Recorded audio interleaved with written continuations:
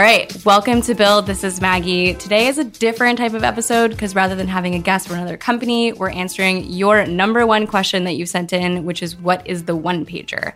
And I have special guest Daphne, also on our product team here, to help me describe exactly how we use this tool to build better products at Drift. Hey, Maggie. Hey. Okay, so unlike DG, I have so many notes because I wanted to give this the justice that it deserves as a thing that we do here on the team. But I think people have asked about the one-pager continuously through email and Twitter because it's the first step that we take when we're going to go and start a project. And it's really an artifact that we use as a team to scope and define a problem. So like we've talked about, we talk to customers all the time. And the first step that we take is defining the problem that we want to solve. And so unlike maybe a spec, which is something I've used in the past, or a product requirements doc, or you had a one-pager also at BuzzFeed, this is really specific to the problem and all the context that you have around it. So it's a way to share context and research with your team. It's a well-researched story that you can tell about what you want to do. And what it's not, and this is really important, is a description of what you're building. It's not a list of requirements. It's not a list of features. And it's not something that you can just drop off with your engineering team and expect them to build. So I think for me, the reason why these things are really important is because they help us as PMs frame, scope, and communicate the customer problem to the team, because we're spending so much time talking to customers that for us, we might be really familiar with something, but we need to sort of bubble up all that information and share it back with the team. Yeah, I think that's the really critical piece is you've been doing all this research on your own and talking to customers and looking at the data. And now you kind of have a chance to distill all of those learnings into something that really arms your team for helping come up with a solution. Right, exactly. And I think they're also another important point is that we use them to get the teams excited and help them build empathy, I think, with the customer. And then also as living documents that sort of move through the project with us. They're there at the beginning when we define the problem, and then we add to them as we go. And so they're sort of a record of the decisions that we've made along the way. Yeah, that's the dream. Yeah. Okay, so there are 6 sections in a one-pager. It's deceptively simple. And they are the story, background and context, the goals that you have, any requirements and constraints, a time box for the project, as well as concepts and references. So we're going to go into each of those quickly in detail. And one thing I want to call out is that the audience for these is really important. The audience and the reader isn't necessarily you. It's your team, which is the engineers, obviously, designers you're working with. But it's also often, at least here at Drift, our executive team and the other people at the company who want to know what we're working on. Right, definitely stakeholders. Yep. So the story. This, I know we've talked about copywriting and storytelling a million times on the show. And this, I think, to me at least, is probably the most important part of the one-pager, because this is where you hook your listeners, you describe what's going on, you describe what you're building, why it matters, and who your customer is and what it means to them. Yeah, and I really try and frame this part of my one-pagers as the job to be done, which is a framework we use at Drift, I've used in past companies, kind of set forth by Clayton Christensen.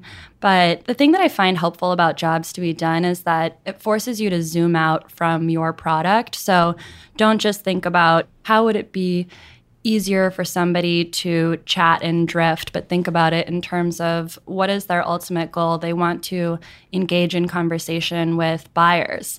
And if you're agnostic from the product that's solving it, it can really make sure that you create your product in a way that would cause a customer to hire you to solve that problem for them. Absolutely.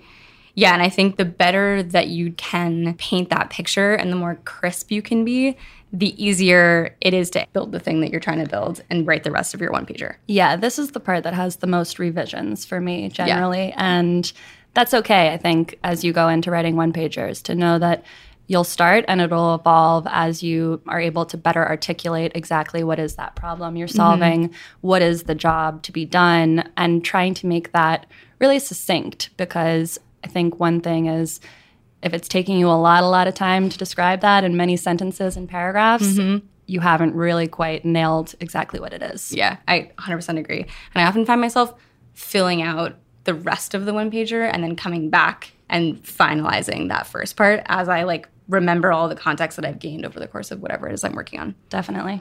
Okay, so second part, background and context.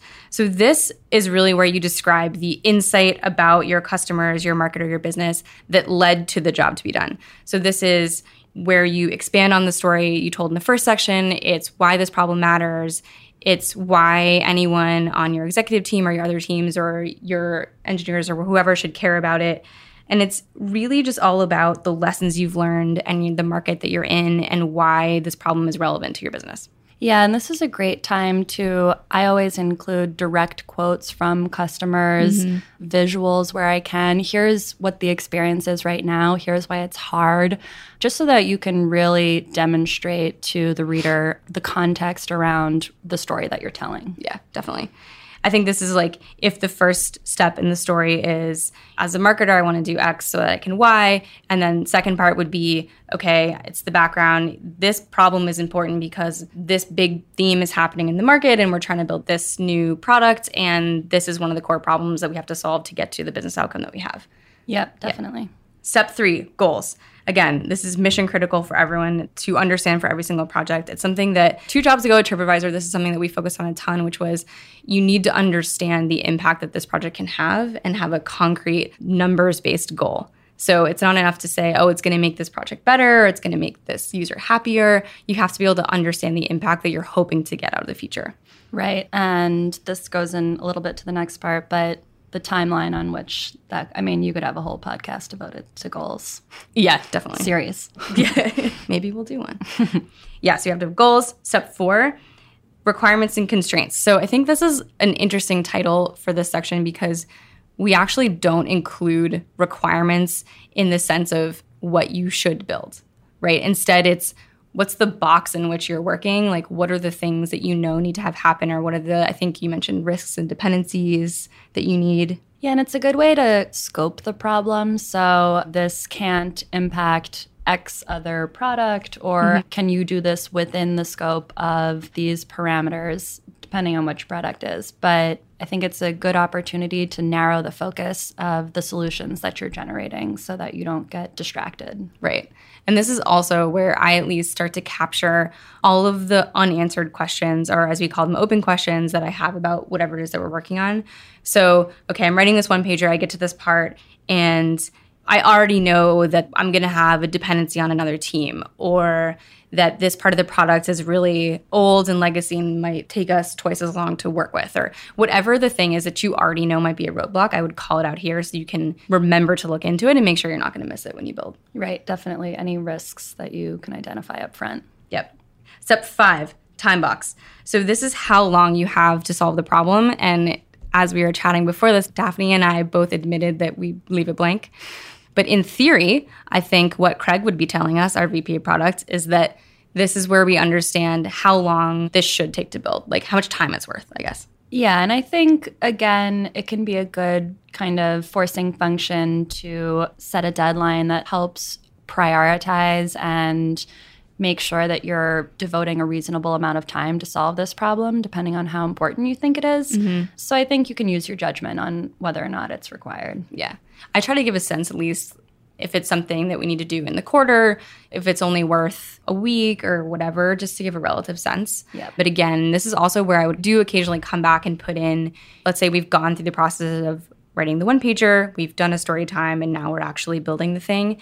Then I might come back in and put details on milestones later on. Yeah, absolutely. Yeah. I think that's when it's really helpful, is to be able to show when we expect to accomplish different pieces of this project. Right. 6th and final section, and this is probably outside of the story part where I spend most of my time, and that's what we call concepts and references. And this is where we put every single piece of relevant information that you have. I often just have like a grab bag of things at the end of the one pager, and that's stuff like role models. So who has built a feature like this out in the market that you want to learn from or you want to copy or innovate off of? And this is where you would put teardowns. So have you done an analysis of someone else's tool or feature or a way they've solved it and you've learned something, so put it there. This is where I put all the customer context that I have, so all the quotes, definitely just pictures of Slack messages and pictures of emails and whatever. And yeah, just any details that we have of things. Yeah, I think I use it a lot for all the research that I've done that led to this, so that if people want to dig further, they can, but also because it's great for posterity just to go back and be able to reference it later, so I'm not trying to dig through notes somewhere else. Yeah, totally. I think also sometimes we have concept designs or concepts that you put together, and this is where I would put them just so everyone can see them, learn from them, and have them in one place for sure. Yeah, and as the design process goes on, as you were saying, we definitely always add them to the one-pagers so that you can see how things evolve. Yeah. So those are the 6 sections. Again, it's the story, background and context, goals, requirements and constraints, time box, and concepts and references. Super simple. These shouldn't take a ton of time to write because in theory, you've already done the work by the time you get to the point of writing them. So one other thing I want to call out is that we use one-pagers at different points in our process. We have at least 2 types that I could think of when I sat down to work on this, which is the vision one-pager and then the actual one-pager.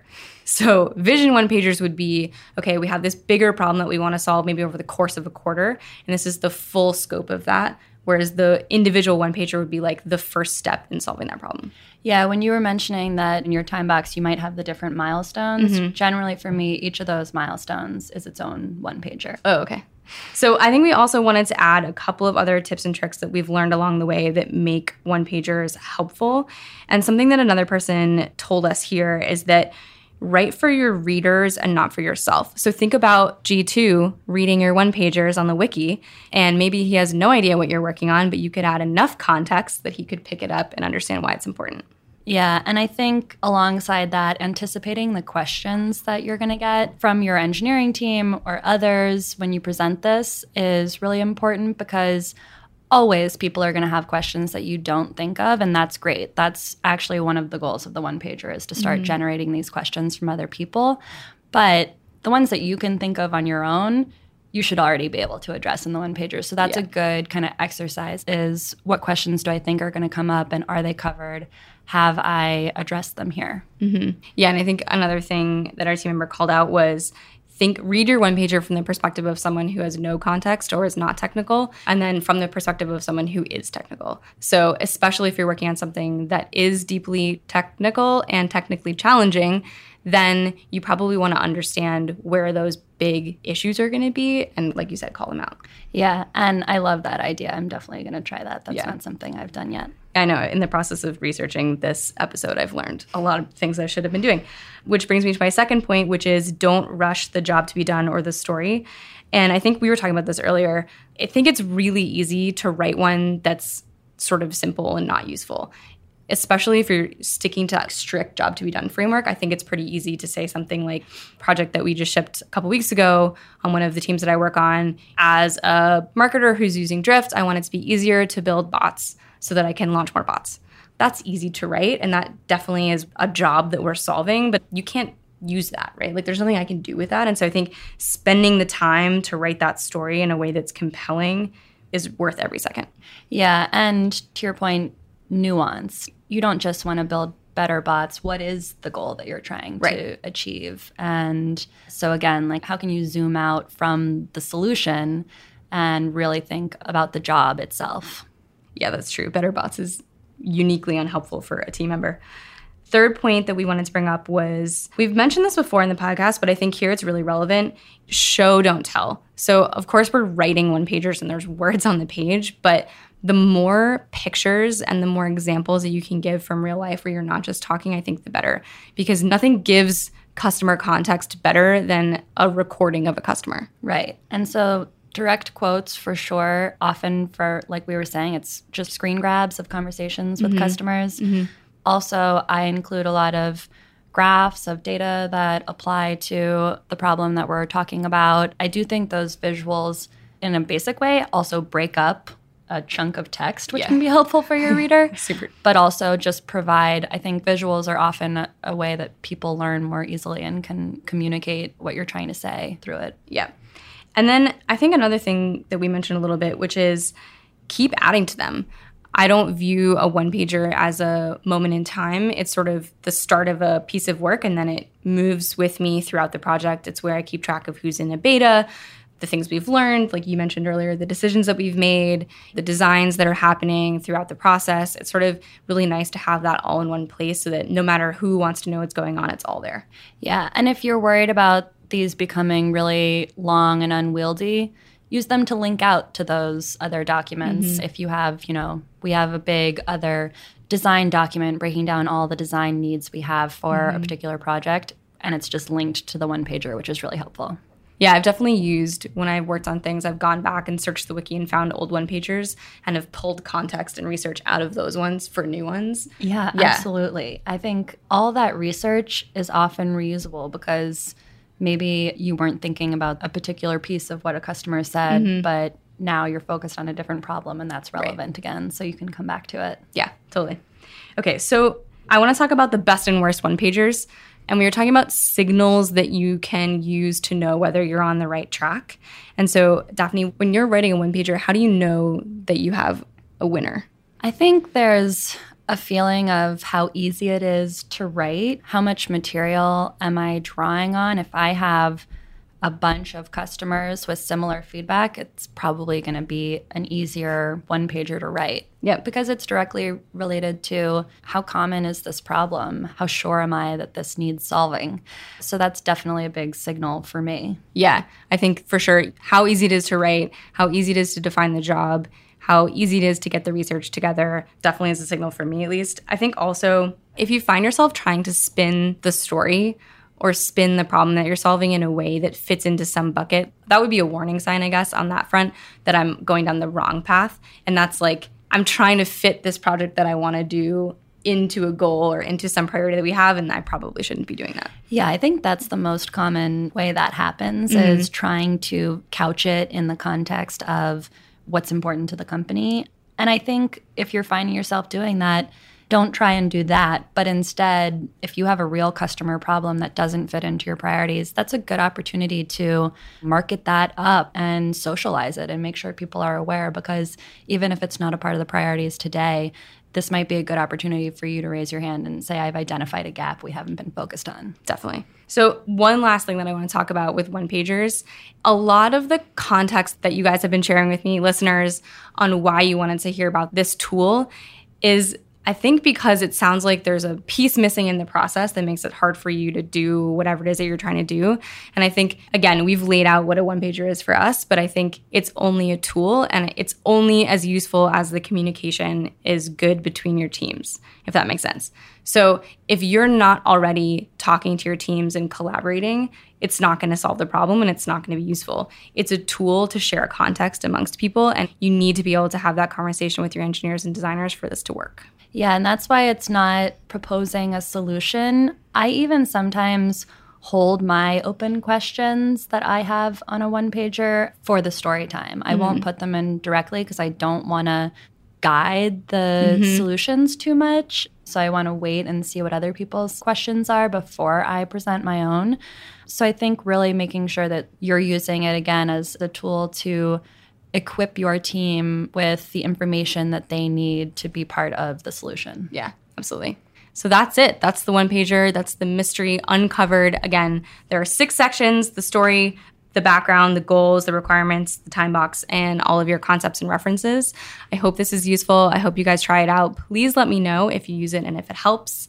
Daphne and I need a 6-star review, definitely. People have been coming on and saying that they found Seeking Wisdom through this podcast, and then they leave them a review. Oh, no. Yeah. No. So you need to be pubbing it more, Maggie. Yeah, 6 stars. 6 stars for me and Daphne. You can maybe call out G2. I don't know if that gets them reviews. I'll take that too. Yeah. Thanks, guys. Thanks.